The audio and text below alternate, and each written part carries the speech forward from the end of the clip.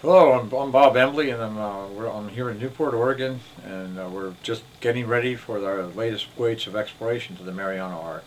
And I'd like all of you to come along with us. We're going to see probably some very amazing things as we go from Guam in a couple weeks. We're going to start from Guam, and we're going to go north with on the ship Melville, research vessel Melville, and stopping in a number of places and putting down a robotic vehicle called Jason 2.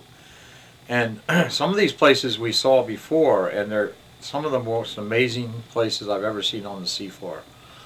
In one case, we have an erupting volcano we now know that has been in some state of eruption for at least 18 months, which is a complete surprise. We did not think we would see something like that, continuous like that.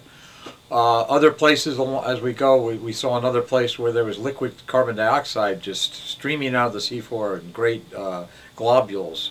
Uh, and another place where a volcanic crater several football fields long was covered mostly in a volcanic fog, sulfur-rich fog, and giving sustenance to huge densities of chemosynthetic life.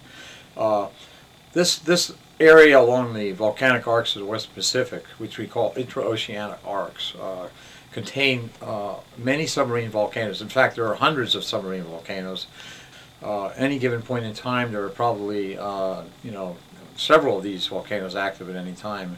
So this allows us perhaps to study submarine volcanism in a way which we have no other opportunity to. But first we have to discover these places. And I was surprised when we made our first voyage there in 2004 how much is left to discover on the ocean floor.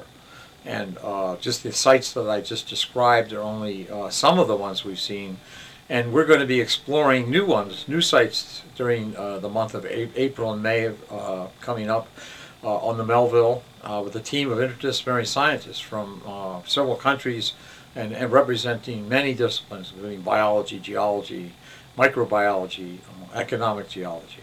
So we're going to have a great team out here, and we hope that you're going to join us for this voyage of exploration because I know it's going to be exciting.